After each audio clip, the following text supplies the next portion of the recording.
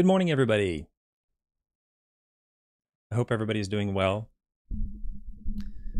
It's the first day after the Thanksgiving break. I'm having problems hearing myself. Maybe I hope I'm on.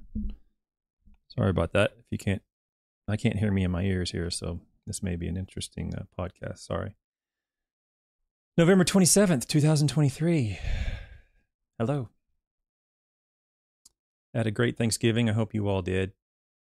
Normally, I have a bunch of Brazilians in my house, or I end up going somewhere for Thanksgiving. But this year it was nice and calm and relaxing, and sort of just hung out here with my wife, my two kids. I always cook all the dinner, so I enjoy cooking. I will cook for 2, 3 hours, 4 hours.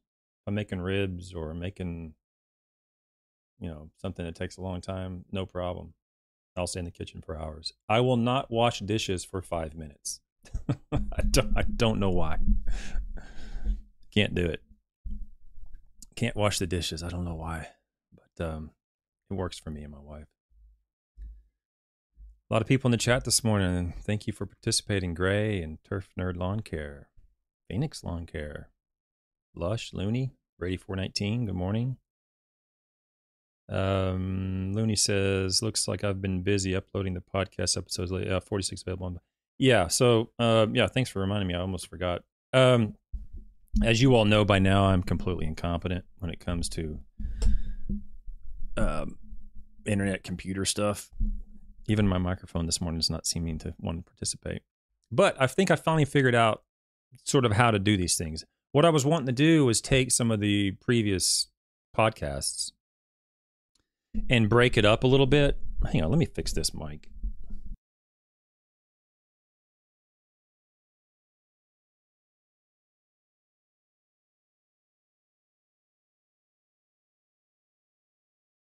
Things being ornery.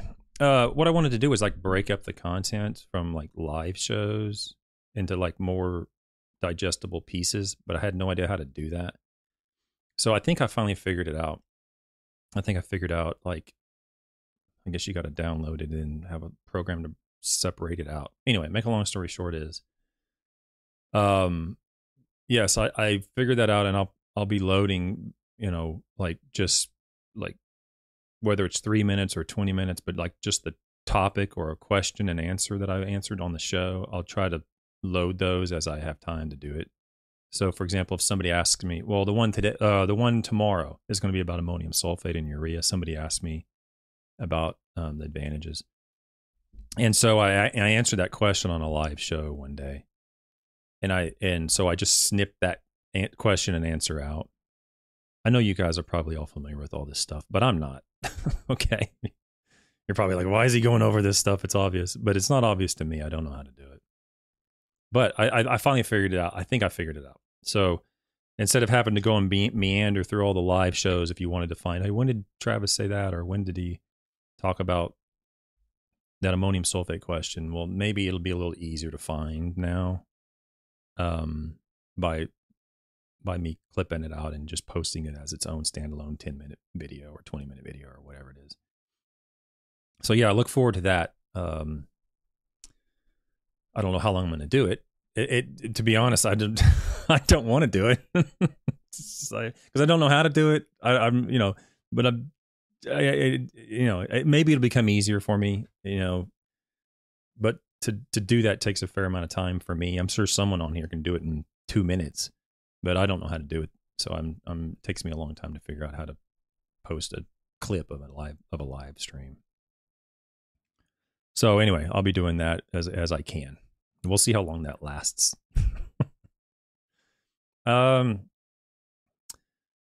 What's going on this week? So this week, my daughter's doing the end on Saturday and Sunday is the ice skating on the Nutcracker on Ice.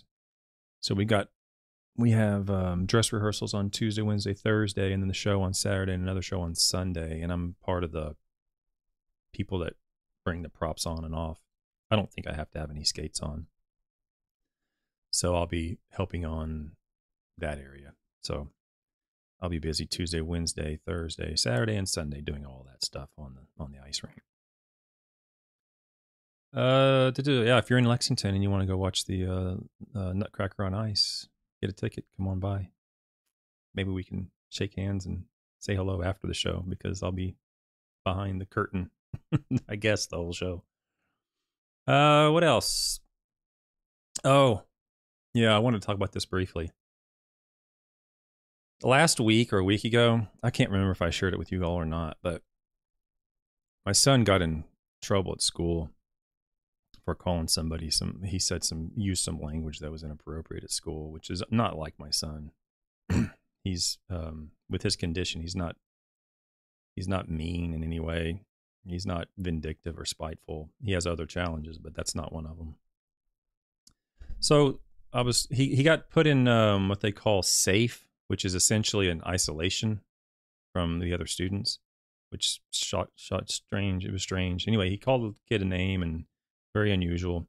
And the other unfortunate disadvantage to Brandon, if you're listening in the future, this is a good thing for you, even though it's it can be seen as a disadvantage, is he has difficulty saying things that are not true. He has difficulty lying. He knows a little bit. You can kind of see some behavior that's a little bit, he's learning some deceitful behavior, but he doesn't really know the repercussions of lying. So he just tells you what happened. And so when he came home, I asked him, and he said, "Yeah, I said that." I'm like, "Okay, well, you can't say that." But then I went on and asked him why he said these things that were harmful, to the other student. And he told me the other student has been bullying him for weeks. And I'm like, "Oh, and it took me a long, long time to get this information out of him. I'm not going to go into the whole story, but basically, he was being bullied by this other student, and he finally got fed up with it, and he verbally lashed out at the student. Well, my son gets put in isolation, and the administrator that called me told me this is what happened, and I said, are you aware of Brandon's condition? And he had no clue. He had no idea. And once he eventually got the paperwork up while I was on the phone, he said, "Oh, he's autistic." I said, "Yeah, he's autistic." That's not an excuse for his behavior, nor is it an excuse to eliminate any sort of consequence for his behavior. But the consequence should be somewhat,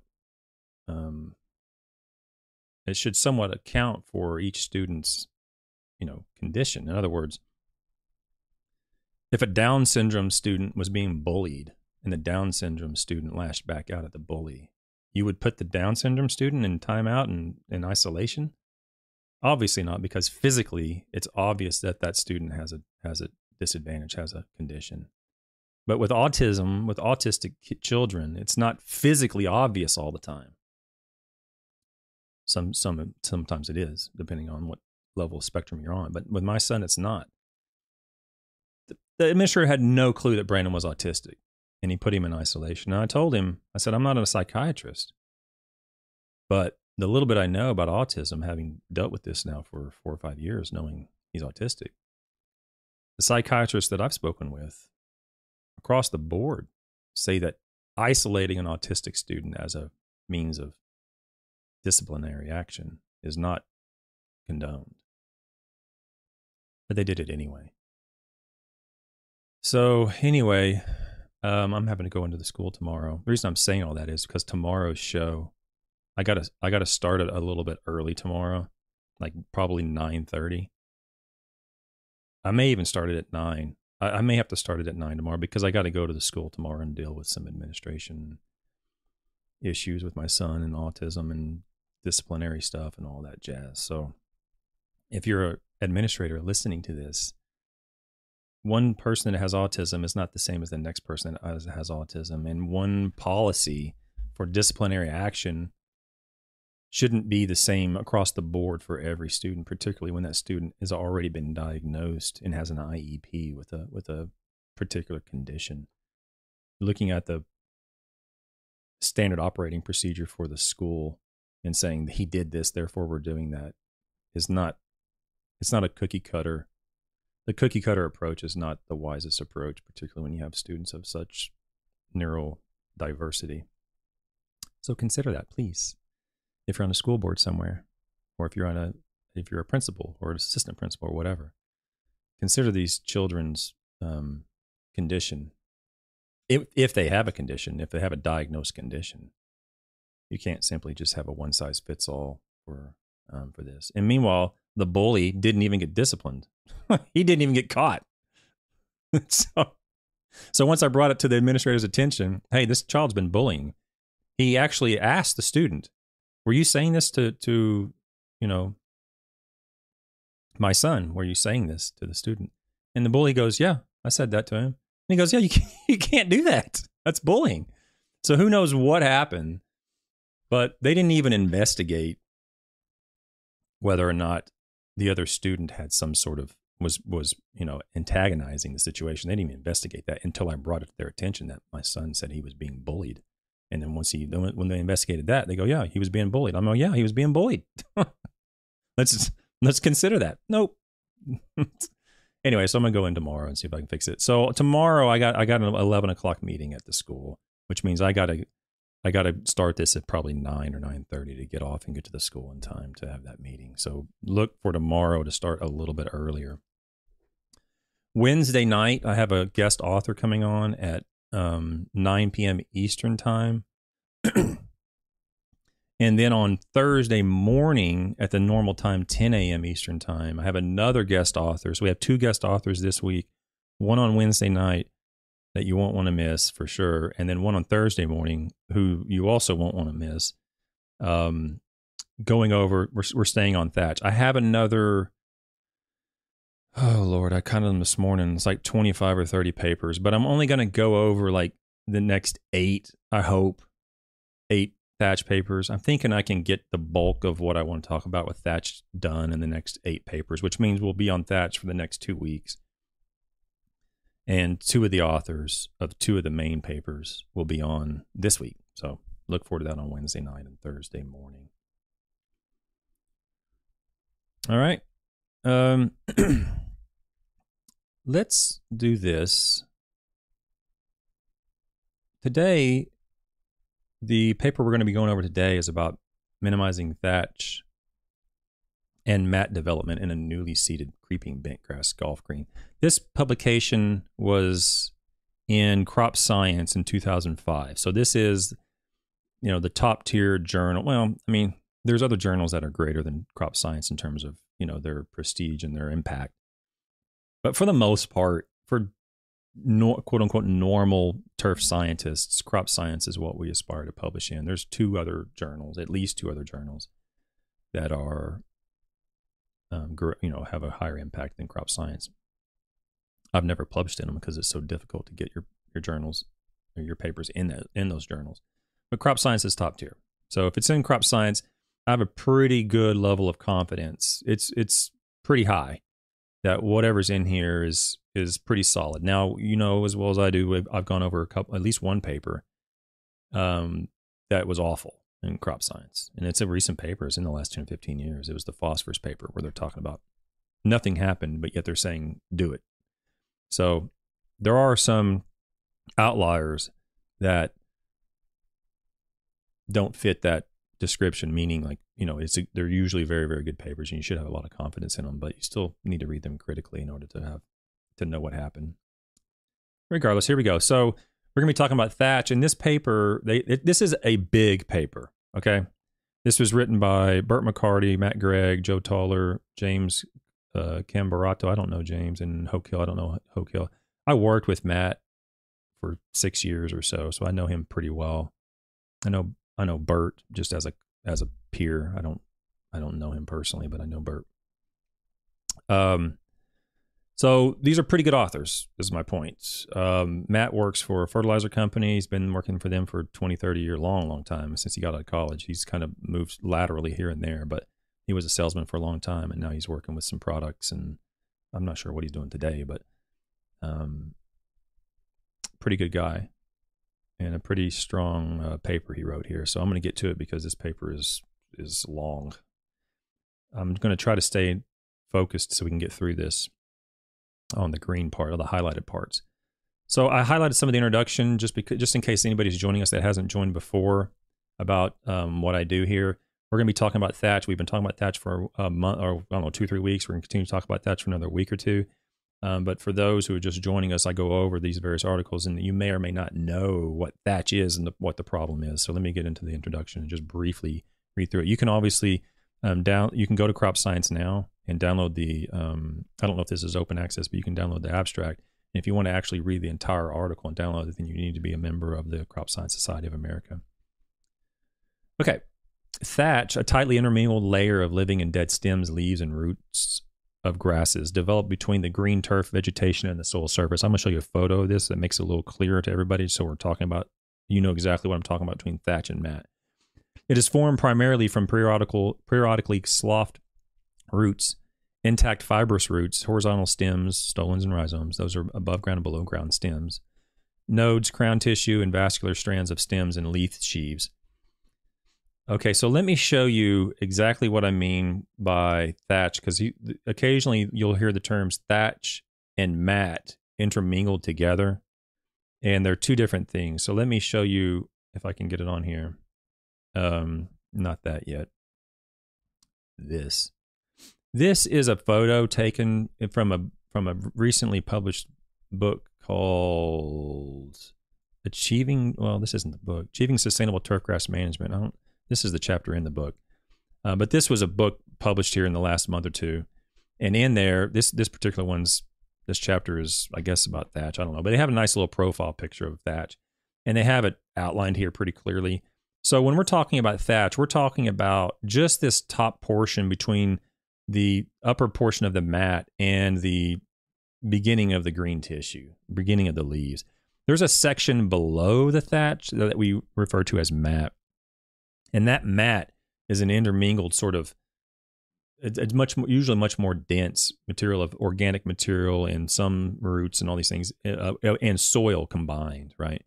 And then the original root zone is below that. So this kind of depicts, or this photo provides a little clearer, explanation of what I mean by thatch and what we as scientists mean by thatch versus the mat. Okay. The mat generally will not have much of an impact at all on the growth and development of the new leaves coming up. But the thatch, particularly on zoysia grass in very tight mode putting greens, these leaves are going to come up from the newly emerged leaves are going to continue to emerge and grow up through this. They have to come from the crown, which is down here. And if the thatch is so thick, those newly emerging leaves are going to have difficulty pushing their way up to get exposed to sunlight. And water is going to have some challenges initially, particularly if it's dry, getting through this thatch layer into the soil. So this is one reason why this thatch layer is such a challenge and such a concern, I should say. We often talk about water movement through, but I've been seen many times where the leaf tissue emerging through that thatch is probably is more of an important issue in some situations than the water movement through it. Okay, if a leaf can't get exposed to sunlight, that leaf's going to die, and you'll see large patches just continue to fade out, and it's due to the thatch preventing the new leaf from emerging through and being exposed to sunlight. Okay, so back to the paper. So that's what we're talking about when we're talking about thatch. And he goes through here and talks about some of the difficulties and challenges. So thatch accumulation occurs when the production rate of organic matter exceeds the decomposition rate. Any climatic, and edaphic, or biotic factor that stimulates excessive plant growth or impairs decomposition of organic material contributes to thatch development. Mat is a brown to tan colored, tightly intermingled layer of thatch intermixed with soil. Okay. So essentially where there's soil, that's going to be a mat. Where there's not soil, but there's still all that tissue, that's going to be the thatch. That's the way they define it. Thatch contains a high lignin content that resists decomposition by blocking microbial degradation of the cellulosic cell structures comprising the lower thatch layer. We've talked about this in detail in the past 2 or 3 episodes, but for those who haven't listened to those yet, lignin is the problem with thatch decomposition. Lignin is extremely resistant to decomposition. I showed a brief periodical paper about white root fungi from some biochemists, I think it was. And they were talking about the whiteroot fungi and the value of the whiteroot fungi in the carbon cycle, the global carbon cycle, because the carbon that gets put into the lignin component of like wood, in this case we're talking about turfgrass, it's going to stay as lignin unless microorganisms like whiteroot fungi are there to break that apart and begin the decomposition rate. And that's what we'll find in a lot of these papers is the microbial activity and the bugs in the jugs and all these other products that you want to apply, the biological products. They don't do anything to thatch really unless they contain a component from the whiteroot fungi, and it's usually a lacase enzyme that does the breakdown. Turfgrass species with high lignin and fibrous tissue contents are more resistant to decomposition. Martin and Beer from 75 noted that leaf blade clippings are low in lignin content and do not contribute to long-term thatch accumulation. So we haven't really gone into a great deal of depth on that, but we have mentioned it in the last several episodes that leaf decomposition is generally not a problem because it doesn't have a lot of lignin in it. And so when clippings, when you're cutting them off, if you think you're reducing the likelihood of thatch development by removing the leaves, you're probably not. It's probably insignificant because the leaf is going to break down very quickly. In fact, one of the selling points of the robotic mowers from the manufacturer early on, I don't know if they're still doing it, is, we're clipping the leaves much more regularly, and they're very, very small clippings that we're clipping off of these leaves, and it's going to reduce the thatch buildup. And the whole time I was like, that's not a selling point. One, it's not true, but two, you don't. The leaf tissue is going to break down more likely than not. It's going to break down very quickly, and it's not going to contribute to thatch development for the most part. You'll find a paper here or there that might show something, but for the most part, the bulk of the literature will say that leaf clippings, because they contain such a low lignin content, generally don't do much in terms of thatch development or thatch reduction, depending on how you manage the leaves. It doesn't make much difference. Okay. The Meinhold 73 paper concluded that clippings did not influence thatch dry weight, but significantly influenced the depth or thickness of the thatch layer. So there you go. Like I said, you'll find a paper here or there that shows some things that might have an influence, but for the most part, it doesn't, because of the compounds that are in leaves compared to the compounds that are in the more fibrous structures of the plant that contain a lot of lignin. A biological non-destructive thatch control study conducted by Ledebour and Scogley. Now remember, we've gone over this paper, guys. Don't forget. This Ledebour and Scogley paper right here, we've discussed this paper. They examined applications of sucrose, glucose, and cellulose enzyme preparation, but they failed to affect the thatch decay. So this is just for scientists. Just, ignore this next couple of sentences because it's going to bore you to death probably if you're a normal person. Is that when they say failed to affect, that's the way you're supposed to say it. You can't say it didn't do this or it didn't do that, because we don't ever accept the null hypothesis. We either reject it or we fail to reject the null hypothesis. And in this case, they say they failed to affect it. So just for my scientist friends, as if you want to be better at writing, that's the way you're supposed to write it. Good job, Bert, Matt. All right, back to normal speech. Murdoch and Barr 76 noted application of two commercial available microorganisms containing inoculum did not influence thatch decomposition in common Bermuda grass. Now, we did do the Murdoch and Barr paper, I think. I'm pretty sure we did. And it didn't influence thatch decay. So he's showing two prior studies that had biologicals in them that didn't do anything to thatch. The objective of this study was to evaluate the relative efficacy of several cultural, mechanical, and biological practices on controlling thatch mat accumulation in a newly planted L93 creeping bentgrass golf green. Okay, so there's going to be a lot of stuff in this paper. I'm going to do my best to kind of go over it, but there's a lot of combinations and all sorts of stuff.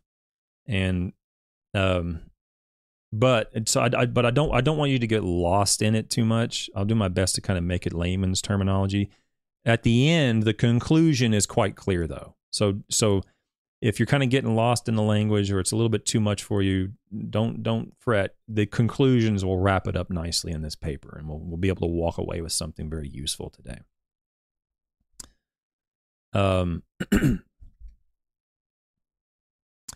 Okay, the materials and methods. This investigation was conducted from March 2001 to December 2003, so 2 growing seasons, on a creeping bentgrass research green at Clemson. The growth median was an 8515 silica sand piece, so it was on a putting green in Clemson for 2 years. The creeping bentgrass was seeded in October of 2000, so it was in October and it grew until March, and they started the study. Bentgrass plots were maintained as a golf course, mowing daily at 3 or 4 millimeters, and using preventative disease control programs with chlorthalonil. So it was they treated it like a golf course, even though it was on a research center. We try to do our best when we can to manage things according to the industry that we're doing the research for. Obviously, we can't replicate it exactly. We don't have 50,000 rounds of golf being played on the research center, but we do our best to simulate what's going to occur. Okay, so here's the treatments. I'm just saying this. Bear with me, okay? Which one of the authors was here? Maybe they could do a better job than I am going to do here, but I'll try my best to explain what they did. Treatments evaluated for controlling thatch mat were 18 factorial combinations of 2 levels of top dressing and 9 levels of mechanical biological methods, plus a non-treated. So there's a lot. I've vacillated on how to present this the most simple way, but I haven't figured out how to do this in an easy way. So I'm just going to have to read through it. So top dressing was applied either twice monthly at 0.6 millimeters, whatever that is 1/10 of an inch or 1/8 or whatever that is in inches, or once monthly at twice that depth, 1.2 millimeters, which is whatever that is in inches. I don't even know. Let me see if I can figure it out. 25.4, 1.2 divided by. So 0.04, 0.4, or 4/10 of an inch? No, 0.4 inches. No, it's not 0.4 inches. It's, good grief. That's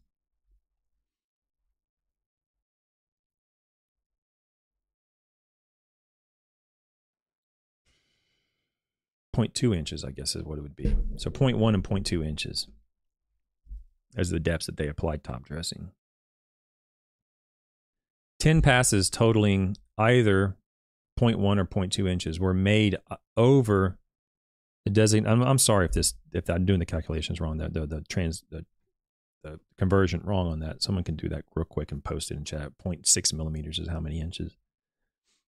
Particle was designated plot to achieve adequate uniformity. So they did it a bunch of times to make sure everything was uniform each time they did it. Particle size distribution. So they used the same particle size on the top dressing sand as it was in the green. The mechanical biological thatch control method consisted of none, or core cultivation, or vertical mowing, or grooming, or a biological thatch control agent, and 3 combination treatments using 2 or 3 mechanical methods: core cultivation plus grooming, core cultivation plus vertical mowing, core cultivation plus grooming plus vertical mowing, and so forth. Okay.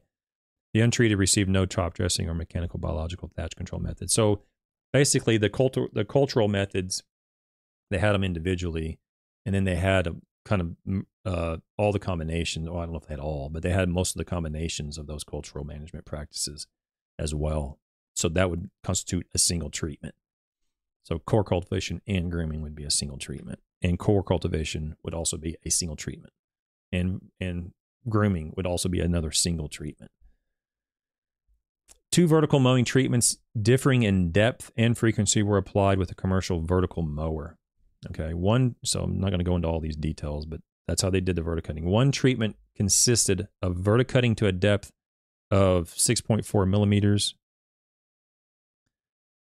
on the 15th of March. So they did March, May, September, and October each year. The second treatment consisted of vertical mowing to a depth of 19 millimeters, so almost 3/4 of an inch, on the 15th of March, October. So they either did it 4 times a year or 2 times a year, and they did them at different depths, the vertical mowing. Grooming was performed twice weekly, Mondays and Fridays, with a commercial walk mower. Okay, from April 1st to the end of September each year. So you have to imagine, I think this was Matt's I think this was his master's work that he did up in Clemson. You have to imagine, though, you got these plots out there. You got 19 treatments or whatever it is, and you got, I don't know how many reps he's got, 3 or 4 reps, doing it for 2 years. He's going to be grooming every Monday and Friday just on those plots, you know. And he's got a whole other set of other cultural practices he's got to identify and keep track of on all the other plots. It's a lot of work. And, you know, I don't want that to go unseen or unappreciated, underappreciated, is that to do all this work, to keep everything organized and keep everything on track and everything timed, and understand what you're doing and why you're doing it, and, you know, all these things, keeping track of the data and all these things. Tremendous amount of work. And, you know, it's worth going over. I don't want this to sit on a shelf somewhere and collect dust. It needs to be used by people like you guys listening. Core cultivation. Cultivation was performed with conventional hollow tines with a core cultivator with a tine depth of 76 millimeters, so 3 inches. So tine depth of 3 inches on 3-inch centers is what that looks like. So that was the core cultivation. He goes through in more detail on some of that. I want to go into the biological thatch control products. Thatch X, a commercial product manufactured by Ocean Organics, was evaluated as a biological thatch control agent. According to the manufacturer, Thatch X has a fertilizer analysis of a 425 N-P2O5 and K2O from specified feed grade organics, cold water, sea plants, fish meal, and alfalfa meal. It also contains selected microorganisms and other bioactive ingredients, in quotation marks, bioactive ingredients, designed to accelerate thatch reduction. Specific organisms, levels, and viability were unavailable because of the manufacturer's product content secrecy. Thatch X was applied at these rates in May and July each year with a granular shaker can.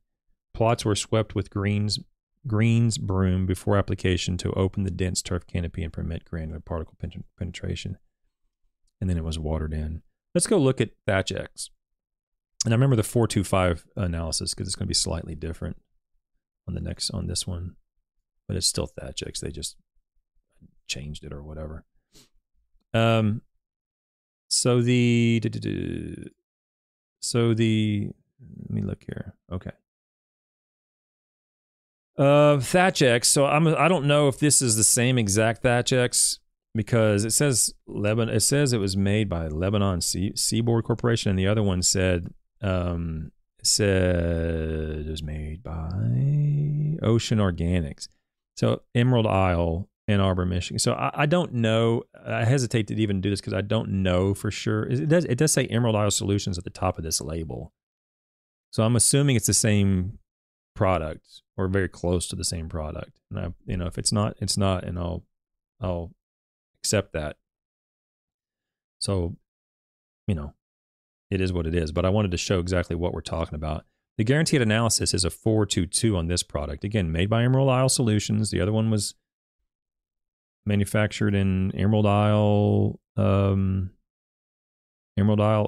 Ocean Organics Emerald Isle Ltd. And so it is Emerald Isle. So it's the Ocean Organics / Emerald Isle. So this should be the same product, or at least the same manufacturer. And it should be very close to the same product. Because it does have the kelp meal, the fish meal, and alfalfa meal, just like it says on here. It says in the article, it says feed grade organics, cold water, sea plants, fish meal, and alfalfa meal. So I'm going to go, because it says fish meal and alfalfa meal and kelp meal. I'm going to assume that this is correct, and if I'm wrong, someone can point it out in the chat, and I'll pin it. So when you read through here, it's kelp meal, fish meal, and alfalfa meal. And the reason I wanted to show this is you can read through this whatever label or whatever this is. I guess it's a label. And really nowhere on here do they actually say, we'll reduce thatch, we'll control thatch, whatever. They don't really say that. It just says in use in conjunction with other cultural management practices. It says with an integrated program to help manage conditions that promote thatch buildup. So Maybe they changed the label since, the publication was done years ago. Who knows? But you can read through here, and there's not like really any clear claims on the label. And I will say that we've looked at several papers that had biologicals in them, and none of them really did anything to thatch in terms of reduction. The ones that did anything, that if you want to call it a biological, it's an enzyme called lacase. That's going to show a reduction. We're going to have those two papers on Thursday and Friday, or Wednesday and Thursday this week. We're going to see that the initial greenhouse study that we talked about a day or two ago. They took it out in the field, and they still saw some beneficial results from that product, lacase. There hasn't been any publications that show any benefit of kelp meal, fish meal, or alfalfa meal in thatch reduction. So when you're presented a product like Thatch X, it could be any product, and it says, again, they're not claiming this, but it says Thatch X. Obviously they're indicating that it's a thatch reduction product. And you read the guaranteed analysis, all you got to do is read it: kelp meal, fish meal, and alfalfa meal, and it doesn't contain any derived from product that has been shown to reduce thatch. Therefore, you shouldn't be convinced that it does, unless they have any evidence that indicate that it does, because we haven't seen any evidence at all that it does. So again, if you're considering using products like this and you're like, well, I have a thatch problem, I don't want to go out and airify, it's a problem, maybe there's something I can do to reduce its accumulation, just think through it critically. We haven't seen anything that would convince us to use this as a thatch reduction product, because it only contains kelp meal, fish meal, and alfalfa meal. Okay, those are just organic fertilizers. Okay, so I guess my point is that whenever we're thinking through these things and you're presented with claims and you don't know what's right and what's wrong and what's true and what's false, whatever, if you have just a rudimentary basic background of the literature or where to go find it, you can very quickly start calling out these claims. You don't have to waste your money, is what I'm saying. You can save a lot of money by having a basic knowledge of the system. And that is the only product that has consistently shown any benefit in terms of non-destructive thatch reduction or reduction of the rate of growth contains a lacase. This doesn't contain lacase, so there's a pretty good chance it's not going to do anything in terms of reduction. We don't know yet. We're going to look at the study. But just keep that in mind. Think through it critically, and you're probably going to be better off in terms of not being taken advantage of.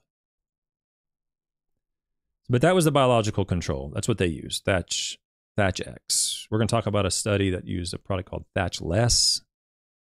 We're going to talk about this was the first study that Bert and Matt did. They also did a second publication. This was on a newly seeded green. They did another study on an established green with the same biological. So we're going to talk about that maybe tomorrow. I'm not sure. We're going to see what happens once it's been established as well. Spoiler alert. It did have an effect on thatch. That's the gene. There's very little joy I get out of the turfgrass industry beyond reading scientific articles. Because how you going to argue it? This is what they found. They published it.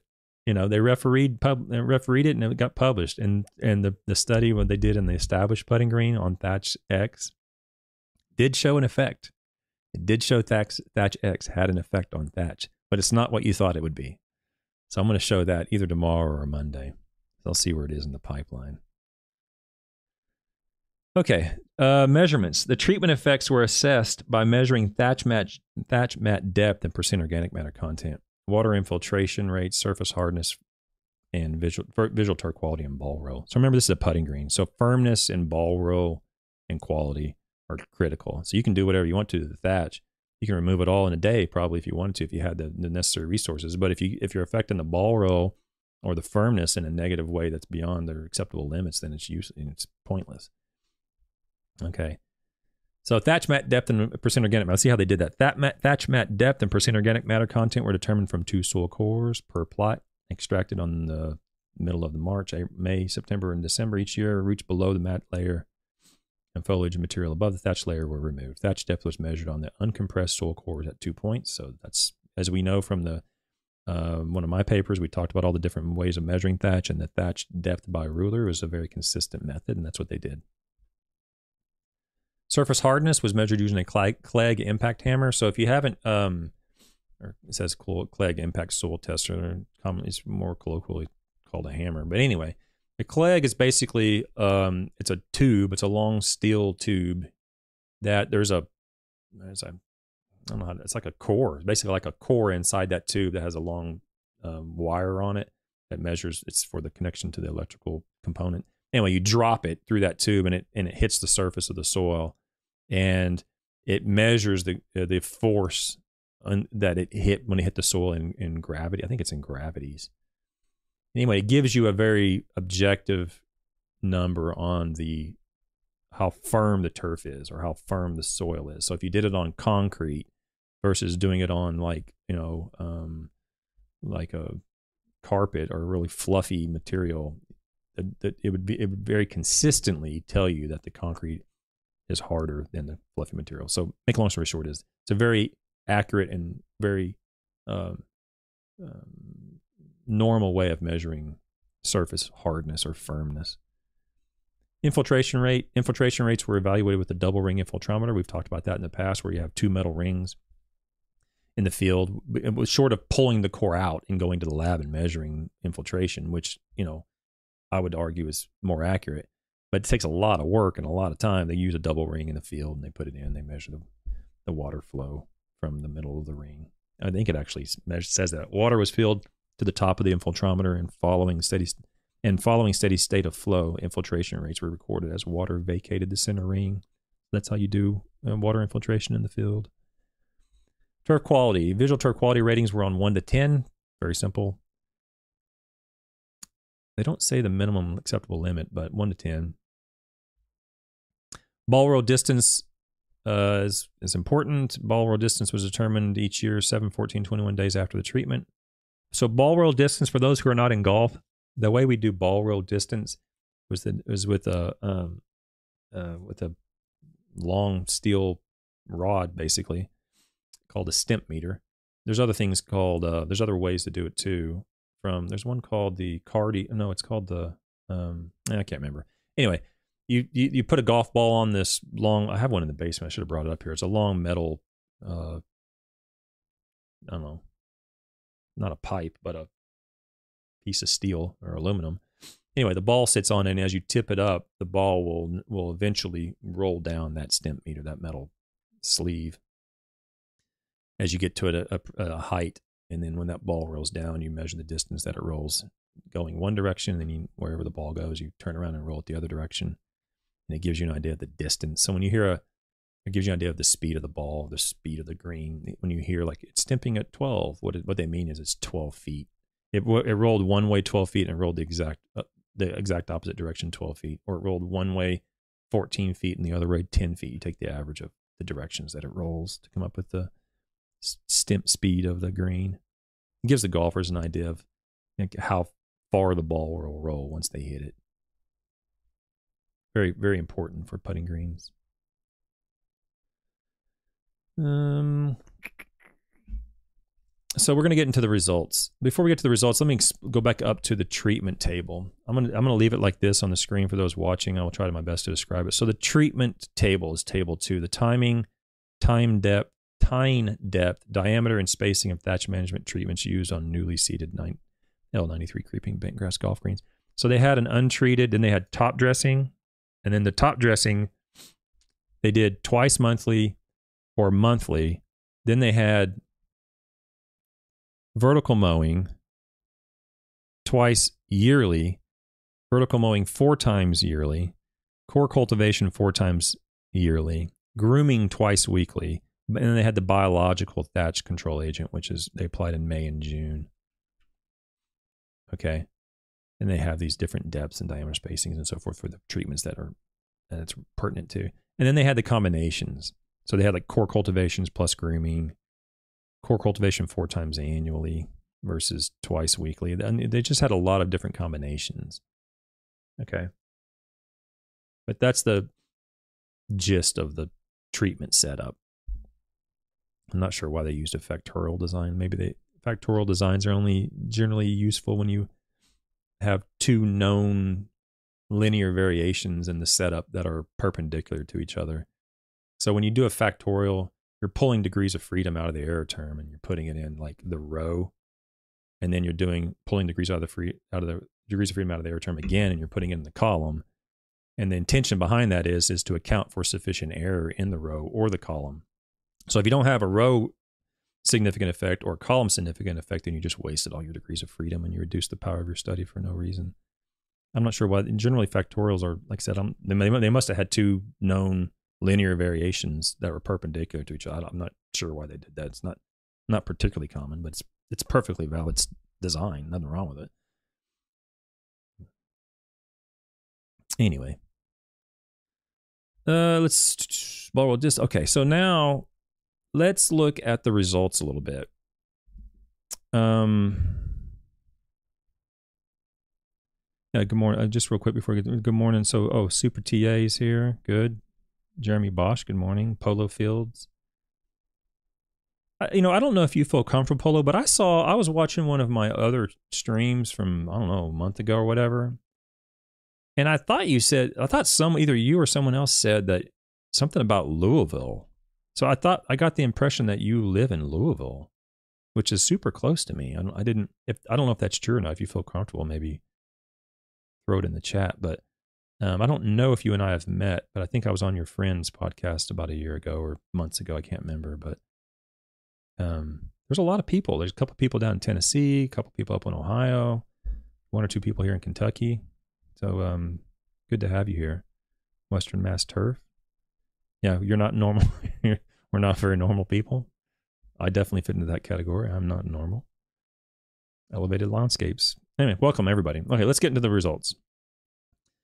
The only interaction of treatments with sampling dates was detected for turf quality. The only significant interaction of treatments with years was for the water infiltration rate. Since no top dressing by mechanical biological method interactions or main effects of top dressing were detected in the study, only the main effects of mechanical biological methods were examined. So basically what they're saying is they didn't have all the interactions, and because there was no interaction, they pooled things together so they had a stronger or greater ability to tell differences among treatments for those treatments that there were no interactions.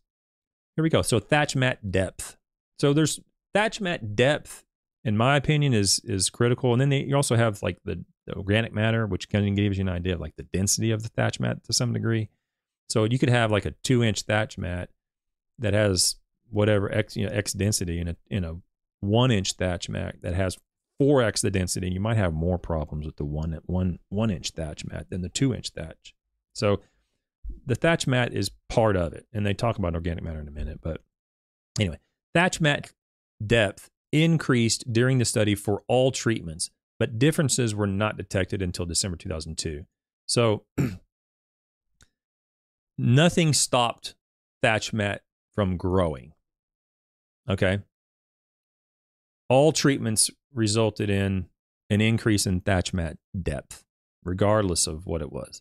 But he goes through this in a little bit and explains it a little bit more in detail.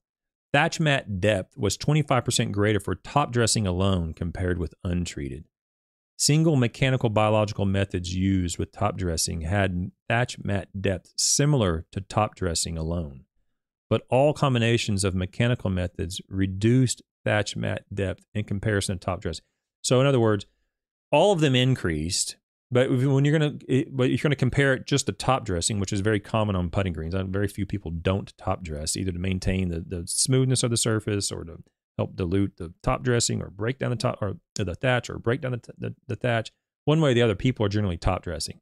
So if you can compare it to top dressing, then the single mechanical biological methods used top dressing had thatch mat depths similar to top dressing alone, but all combinations of mechanical methods reduced the thatch mat compared to just top dressing. Okay, so core cultivation, vertical mowing twice annually, and so forth. Those things reduced it compared to just top dressing. but they did not reduce it compared to doing nothing. So here's all the combinations: core cultivation, grooming, core cultivation plus verticutting, core cultivation plus grooming plus verticutting, reduced thatch mat depth 10, 16, and 18% respectively compared to top dressing alone. So if you're just top dressing, that's all you're doing, and you're developing a thatch, then these, and you have newly seeded bentgrass L93 in South Carolina, then those cultural management practices were shown to help reduce the thatch mat depth compared to just top dressing. The three combined, cultivation, or the core cultivation, grooming, and verticutting, was more effective than core cultivation or coring plus grooming at controlling thatch mat accumulation. Okay, so there is some value to those core cultivations, or when I say core, I didn't mean the core aerification. I meant like the general cultivation processes that we use. If you're just top dressing, there will have an influence on. They did have an influence on thatch in this study. The thatch mat percent organic matter. Before treatment application, organic matter content of the thatch mat layer averaged 0.62%. Over the 2-year study period, thatch mat percent organic matter content increased for all treatments, ranging from 53% for the coring, grooming, and verticutting treatments to 123% for the non-treated. But statistical differences among treatments were not detected. So what he's saying is simple, is that he's showing a percentage, like this is what it was to begin with, this is what it was from this treatment percentage-wise, and this is what the increase was from that percentage-wise. But statistically, they didn't have any differences. Okay. So if there's no differences statistically, then there are no differences. And you can't, like I said before, you got to be careful how you write these things. Let's continue here. I'm not sure why he even says that, because it says data not shown. Oh, were not detected until December 2002. Okay, fair enough. So there weren't any differences on organic matter from those products or those treatments until the end of the study, essentially. If I'm reading that correctly, yeah. Until the very end of the study, in which that's what we see here in the organic matter table, in this table here. We do see the non-treated had 1.38% organic matter. And the minimum significant difference is basically 0.3. So anything 1.1 or lower is going to be different than not doing anything. So the only thing that really did it was the core cultivation plus verticutting, and the core grooming and verticutting. Those showed a reduction in the percent organic matter, but the other treatments, if I'm reading this correctly, did not. Oh, you can run the math on this. I'm not going to run the math on it. But basically, there were very few differences from the organic matter, but there were a couple, and they generally were from the cultivation treatments, or the treatments that contained a cultivation. Okay, we're going to continue. The surface hardness. So generally speaking, superintendents want a firm surface. They don't want a soft surface. One, because when the ball's coming in at a certain speed and an angle, and the force, it's going to hit that surface. If it's soft, and it's going to plug in the surface or leave a huge divot. And two, generally speaking, softer surfaces are associated with slower greens. It's not always the case. But generally, supers and golfers, especially high-end golfers, like scratch golfers, they want a hard surface where they can, well, not a hard surface, but they want it firm, basically. So they can control the ball roll across the green. They can predict where it's going to go and so forth. I guess if you're a low handicapper, that's the case. If you're a high handicapper, maybe you want the green to be soft so the ball will stop on the green quicker. But anyway, surface hardness is generally preferred, to a certain degree. Surface hardness for top dressing alone, vertical mowing, grooming, and thatch X was similar to non-treated turf. So they didn't have any effect on surface hardness. The 4 treatments that utilized core cultivation reduced surface hardness at an average of 19% compared with non-treated. But combining grooming or verticutting with cultivation did not provide additional benefits compared with cultivation alone. So there were some treatments that softened it up, and they had to do with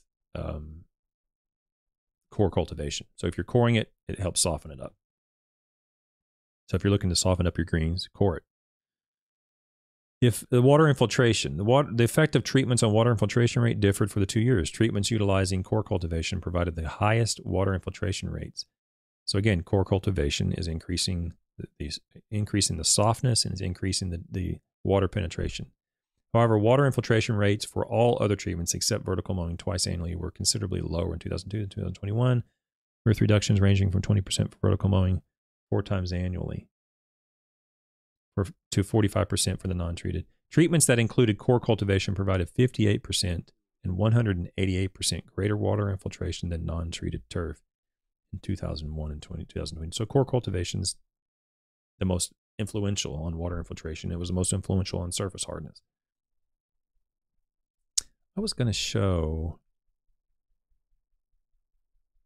Oh, real quick before I go to the next thing, is that this table 3, which if you're listening, it's the depth and percent organic matter content for thatch, mat, and surface hardness.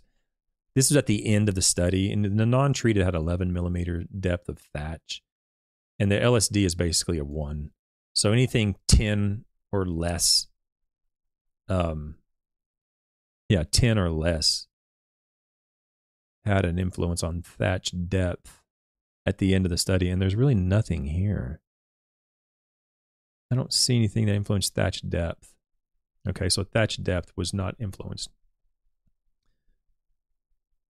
Yeah, it wasn't influenced by any of these things, including the biological thatch control agent. You won't want to miss the next study, the next paper that they did on the well-established putting green. You won't want to miss that. It's funny. It's funny to me. Water infiltration rates, if you want to see those are in table 4. The biological agent resulted in no influence the first year and no influence the second year in terms of water infiltration. So the biological thatch product did nothing in terms of water infiltration. The core cultivation, the ones containing core cultivation, are what had the influence. We see it here, we see it here. Okay, where we see movement of water increased as a result of coring the putting green. All turf quality ratings were acceptable. So they had 7 as the acceptable limit. All turf quality ratings were acceptable, greater than 7, and ratings generally increased from March to October. Turf quality for top dressing alone, vertical grooming, vertical mowing, grooming, and thatch X were similar to untreated each month. So thatch X didn't do anything compared to not doing anything. Okay, they're all acceptable. Ball roll distance was determined at 7, 14, 21 days. The only difference, the only difference was detected at 7 days when vertical mowing 4 times annually decreased ball roll. So vertical mowing decreased ball roll. The rest of them didn't do anything, and that's good. We want to increase ball roll. We don't want to decrease ball roll. Top dressing has been recognized as an effective practice for controlling thatch by improving the microenvironment for thatch decomposition. However, other researchers have noted dilution rather than decomposition of thatch occurs with top dressing, and the dilution effect is at least as important as accelerating biodegradation in controlling the problem associated with excessive thatch mat. Basically, what he's saying is top dressing is some people say it dilutes, some people say it increases the interaction between the thatch and the microbes in the soil. In this case, they're saying that there's both going on. Very likely, there's a dilution of the thatch, and there's an increase of the degradation of the thatch as a result of there being a greater contact between the thatch and soil where the microbes are. Okay, that's what they're saying in those. They had some citations for that. In our study, creeping bentgrass thatch production accelerated during the first 2 years following planting, and top dressing alone was ineffective in controlling thatch development. Real straightforward. Top dressing didn't do it. Even though top dressing failed to prevent thatch mat accumulation in this study, water infiltration was 73% greater with top dressing alone compared with non-treated. So water infiltration increased even though thatch was not affected by top dressing. Vertical mowing. Neither 2 or 4 vertical mowings per year reduced the percent organic matter or thatch mat depth in this study. I'm not even going to go into it. So vertical mowing didn't do anything in this study. The 1 inch wide blade spacing used in our study apparently provided inadequate contact surface area to effectively remove the organic matter from the vertical mowing. This spacing was somewhat detrimental to the putting green surface as it reduced ball roll distance. So vertical cutting, vertical mowing it slowed things down, and it didn't really do much to the thatch. Although grooming aids in top dressing penetration of the turfgrass canopy, grooming alone was ineffective at reducing depth of thatch mat layer or the percent organic matter. So grooming didn't do anything. Vertical mowing didn't do anything. Let's look at core cultivation. 4 annual core cultivations alone had no effect on controlling thatch mat accumulation. So just by itself, core cultivation didn't do anything. Compared with non-treated, 4 annual core cultivations alone reduced the surface hardness and increased water infiltration. But core cultivation resulted in somewhat lower turf quality from June through October. This Bonnell study noted that positive benefits of cultivation for mitigating soil compaction, increasing water infiltration, and promoting the release of soil carbon dioxide.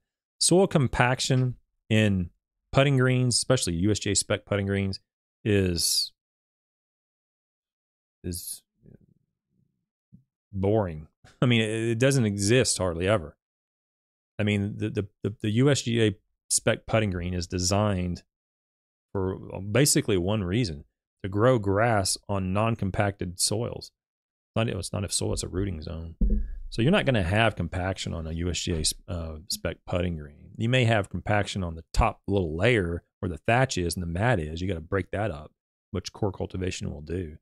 But when you talk about compaction, and for a soil scientist, we're talking about bulk density, the increasing of the bulk density of the soil. And so compaction to me is that, and core cultivation will help that. But in a putting green, we don't really need to worry about that. I'd be more concerned about the removal of the top area of the mat and the thatch that is resulting in a similar response as compacted soils, meaning there's not a lot of air movement because of that mat and that thatch. But the soil compaction is, moot. Using the manufacturer's recommendation. Oh, here's a biological thatch control products. Okay. You want to have a red flag of a grifter. There's a lot of key phrases they like to use. One of them is biological thatch control. I'm not saying they're wrong, but that's a red flag. They come in on biological thatch control is going to do this. That's should be a trigger word. You should go, oh, listen up. Let's see what he says, because right now we haven't seen much of anything happen with biological thatch control.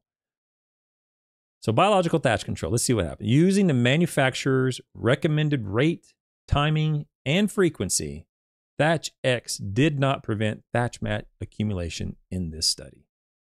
Straightforward, pretty simple, guys. Didn't find anything in this study on newly seeded bentgrass putting greens. We will find something on the next one, on the putting green that is established. Okay? So don't miss that one. We will find that Thatch X does have an influence on established L93 putting greens. Okay? So don't miss that. It's not what you think. But we didn't see anything happen on the putting green as it's establishing. The Ledebor and Scully paper, which we talked about in 67, concluded that 3 biological treatments provided no decrease of thatch. So there's one of the first studies we went over. Didn't find anything. Murdoch and Barr also observed that a commercial microorganism inoculum evaluated in common Bermuda grass provided no evidence of reducing thatch over 5 months. So here's another study showing nothing. Dr. Barrett was on here. Lee was on here and talked about his study. There was an influence, but he said clearly that we couldn't really tell whether or not it was from, what component of the product resulted in the reduction. He couldn't tell. In other words, it was the product. It wasn't known what it was in the product that did it, because it contained more than just biological stuff. So, and he was on there and he explained that. So that's Fun. Coming to the conclusions. Within the first 2 years of establishment, increases in percent organic matter content ranged from 53% for the coring, grooming, and verticutting combinations, okay, to 123% for non-treated turf and no treatment prevented thatch mat accumulation. Okay, so thatch mat accumulation continued one way or the other. Compared with top dressing alone, only the most aggressive combination treatments that utilized core cultivation 4 times annually and vertical mowing twice annually reduced percent organic matter content. I'm going to come back to that in a second. The aggressive management treatment, however, resulted in turf scalping.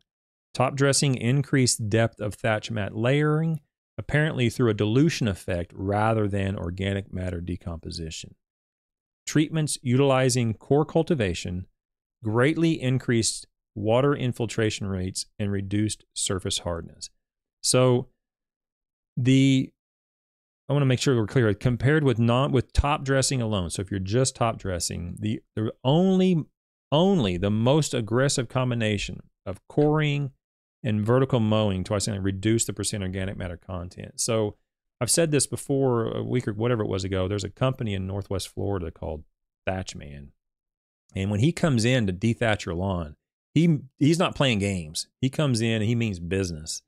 He comes in with some serious equipment. He comes in with trailers and a lot of guys, and he removes a lot of tissue. Okay. And what this is saying is only the most aggressive coring and vertical mowing was the one that resulted in a reduction in organic matter content. None of them resulted in a reduction in thatch depth, but the organic matter content, only that one was the one that resulted in a reduction in organic matter compared to top dressing. Okay, so when it comes to mechanical removal of thatch, you can't mess around. I mean, it kind of depends on how bad it is to begin with, but you can't go in there and goof around and play games. You better mean business. You get in there and start ripping it out, start tearing it out, and that's what it's going to take in many cases to really see any meaningful reduction, even practically or scientifically, any meaningful reduction in the thatch depth or the organic matter of the thatch. You really got to mean business. Fiddle-faddling around with little organic products and biological products and bugs in a jug, that's silly, guys. I mean, we haven't seen any evidence to support any of that unless it contains lacase, and unless it's applied at the right rate of lacase, which we're going to talk about in depth on Wednesday and Thursday. Hopefully those two authors will explain to us, because I don't know either, explain to us what exactly is going on with this enzyme. So that's what I hope to get out of the Wednesday and Thursday conversations with the two authors. But don't play games with that. Just get in there and if you got a problem and it's causing some reduction in turf quality, or you let's say you've done it once, you did it 2 or 3 years ago, and it resulted in a good quality, and you're just trying to maintain it now. You're not going in there as a reactive solution. You're trying to be proactive and maintain a reduction in thatch over time. Try to keep it at a manageable level. That's what your goal is. Don't play games. Go in there and get some muscle in there and start ripping it out and get, whether it's core aerifying, or in this case it's vertical mowing, and it was vertical mowing and core aerification. There's ways to remove it mechanically, but don't do it lightly. Get in there and really, it's turf. It'll grow back. Just let your homeowner know it's going to look like crap for about a week or two. It's tall fescue, or it's bluegrass, or whatever it is. It's zoysia grass. It's going to look pretty bad, but the intent is to have it, it's sick. Your kid's sick. It's going to feel bad for a week or so, but we're going to give it some medication. We're going to give it some treatment, and it's going to pop back, and it's going to be better. If you communicate that in some way that's, understandable by your clientele, maybe they'll understand it and work with you. So that's my take on that study. So tomorrow I'll post the video time tomorrow, soon here today, but I would expect it to start at 9 a.m. because of my situation at the school I have to go to. Okay, so tomorrow at 9 a.m., Wednesday at 9 p.m. with an author, and then Thursday at 10 a.m. look for any of the content on any of the podcasting platforms now. I think we're up on pretty much everything. So if you want to just listen to it and hang out and listen rather than watch, you can do that on any of your favorite podcasting platforms as well. Okay, guys, appreciate it. For those participating in the lawn. Oh wait, let me read the chat. Okay, so Paula says you were on with Cam and Turk. Yeah, the we work in live stream. I was unavailable for the stream because of me working. I'm from Louisville. So, oh yeah, okay, great, Paula. So you're 67 miles away in Louisville. I go to Louisville once a month, once every 2 months. My wife has some friends up there at University of Louisville that we go up and hang out with. Maybe sometime we can cross paths. I didn't realize so many people were close to me. So good to know you're nearby. Anyway, guys, I'll see you all tomorrow, probably at 9 a.m. Until then, be kind. See ya. Bye.